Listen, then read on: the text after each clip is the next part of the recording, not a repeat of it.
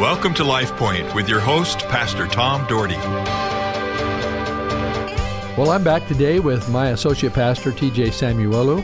As some of you know him as Talaloto Alakana Samuelu Jr. And one of our producers said, "You like saying that name, don't you?" I do. It's kind of fun because I finally got it kind of down.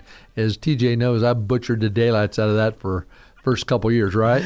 Yeah, but you know what? You stuck with it. Your persistence is paying off. Not bad. It is. Yeah. In fact, you can, you were saying in that same story that you're able to now point people in the same direction, because if mail or something comes in my legal name, you can point them in the direction of who that person is, because some people don't even know if it's a guy or girl. No, they don't. No, they see that long name, but we like TJ because that makes it pretty simple. But I'm glad you're with me again today, T. It's thanks for having me. And I like taking T with me because I have him drive, because I'd rather not drive because I've always drive, and so I just have him. We can go in my car, but I said, you drive. And so he's very faithful to drive this old man around. So anyway, well, we certainly live in a selfish society, and I'm not bashing society. I'm just speaking the truth. So many are about number one, and that's why Jesus spoke the way he did all through the New Testament, trying to teach people to be helpful, self-sacrificing, caring for others, caring for the needs of others first.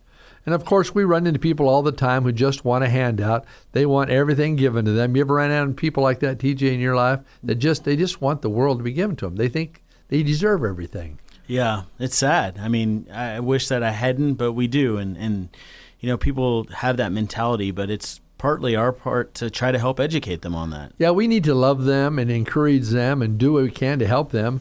The servants recognize everything is God's. If you're a true servant of God, you know that everything is God's. God owns a cattle on 1,000 hills. God opens doors for our jobs, for our future. God has his hands on our families. And TJ, speaking of that, God has a hand on you. You lived in Vancouver, Washington most of your life, all your life, except until you moved here. And so the idea of leaving after 30-some years and going to a foreign place, especially Idaho, which I don't think, were you ever in Idaho? Only a couple times to come play some games against C of I and NNU. Oh, when you played college basketball? Yeah. Yeah. So that's the only times you were in Idaho? Yeah, that's the full meal deal. That was my experience. What did you think about it way back then? Actually, we had some tough interaction. We had before there was the Malice in the Palace, we had a unruly guy on our basketball team that got into a fight with some people in the stands. And so my interaction with Idaho was like, man, that was the place we got in a fight, and isn't somewhere that I wanted to go. Like, it was kind of one of those, maybe biblically speaking, like it was Nineveh. Like, I don't want to go back there, but I'm so grateful that I did. And I mean, obviously our church people know this now, our gratitude and appreciation for all of them.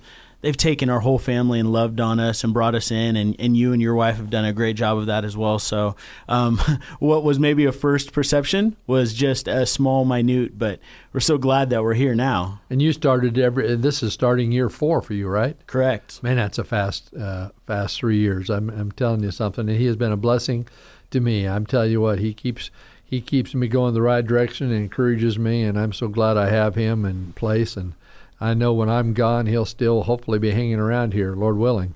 David says in Psalm 24:1, "The earth is the Lord's and everything in it, the world and all who live in it." See, David recognized God, the creator of the universe, and that is that's all he is, that he's in control. David recognized that.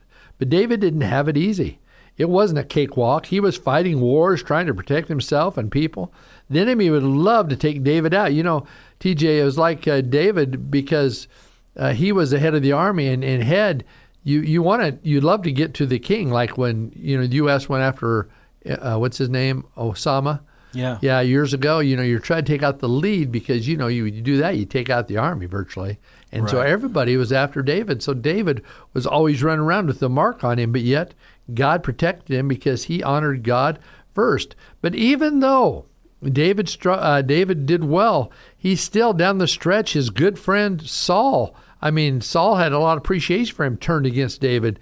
And so David, and you read about in the book of Psalms, was kind of running, trying to hide from Saul to preserve his life.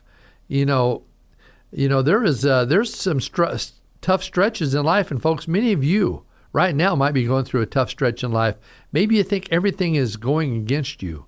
But you know what? God has promised to be there for you, that He has promised never to leave you or forsake you, but He wants you to fully trust in Him and show your love for Him by being a servant of all and living God out every single day by your actions. David did that, though it wasn't easy. If you read the Psalms, what he was doing most through the Psalms was he was praising God. He was lifting up the name of Jesus. See, we can say we are the greatest Christians on the planet Earth, but if we don't do anything about it, what good are we except we're just blowing hot air? Too many people feel entitled. People feel that God owes them. God owes us nothing. He created us and created us in His image to worship Him, to bring glory to His name.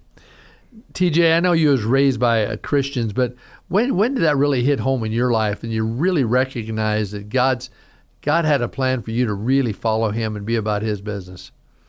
I mean, I think I really accepted Christ in middle school, but it wasn't really until I decided and went forth to college, and I really put that into play. So I went to school, as you alluded, to Nike and did some different things. So I had a business administration background, but through God's providence, I got injured, and I had a shoulder injury that allowed me another year to finish my minor, which was Bible, and make that another emphasis. And so God has just continued to do those kinds of things in my life, and I'm grateful for that. And so at that point, I wanted it to just be my own faith, not my parents' faith, but God just really grabbed a hold of me and called me into ministry. And so it was evident. I kind of maybe sidestepped it for a little bit of, I can be involved, I can be a part. But when you know God's calling, you just can't not do it. And so you leave those other things, you leave the shoes and all those things behind, and you go and follow Him. And you followed Him, and of course you went to a Christian school, ended up being a Bible teacher, and through the knowledge and stuff you learned at school, and then a coach. In fact, he left to come to be at the church with me. He left a coaching job where his team was undefeated. He had an undefeated golf team. They went undefeated that year. In fact, he left before they could even go to the state tournament, wasn't it? Yeah. So 5 out of our 6 seniors took 5 out of the 12 state spots. So yeah, and you weren't even able to go to that. So that would have been a pull for me. I mean, that'd been hard to leave that scenario, knowing that's, it's very unique, because all the times I've coached, we never made a state in anything, But, those are the moments, right, where and it wasn't an audible voice of God didn't say you have to be in Boise, but He made it clear, and He ordered my path, and He opened doors, and I walked through them. And so submitting yourself to Him and His will was better. Well, it certainly was, and I am certainly happy about that. And if you ever come and visit our church, we've had a number of radio people visit lately. In fact, the last 3 weeks, Absolutely. We've had people come. Make sure you meet TJ, because you'll see him if you're there. If you're in your first service, he does the announcements there. In fact, second service, I think he leads in prayer. Yeah. And then while I'm gone on the 22nd and 29th, he'll be preaching on those Sundays. So, but I hope you have a chance to meet him, because I'm telling you what, he's not only a great associate of mine, but he's a great friend, and he's there for me, and I feel so privileged to have him. But, we need to be concerned about not about what you do, but about what others are doing. So many times we think others should take on all the responsibilities. It seems we always want everybody, it's in everybody else's ballpark, and we have been giving opportunities, whether financial or doing something, we can find excuses why others should do it. And we need to step up to the plate. Sacrificial giving changes lives and gives God the credit. Jesus makes it very simple for us to understand in John 12:26. He says, "Whoever serves me must follow me, and where I am, my servant will be. My Father will honor the one who serves me." I like that last line. There it is right in front of us, TJ. My Father will honor the one that serves me. That's good. Yeah, that's it. We want to honor God, and we want God to bless us, right? Yeah, and when it's that clear, like you said, honor God, and He will honor you. Yeah, that's right. And servants think of ministry as an opportunity, not an obligation. It's too bad when people think that life is an obligation and we are obligated to serve. It shouldn't be an obligation. It should be a love for Jesus that makes us want to serve. Helps us want to touch lives. We do it because what He did for us. Like, it's not, we don't earn it, we don't get it for, works or anything like that. But man, we're just touched because of what He did for us. That's right. And the definition of obligation is a duty or a commitment. And those words scare us. How many times in our lives do we say, I just can't commit to that right now? Over and over we use that term right now. You and I have heard it all through ministry. Pastor, I can't commit right now.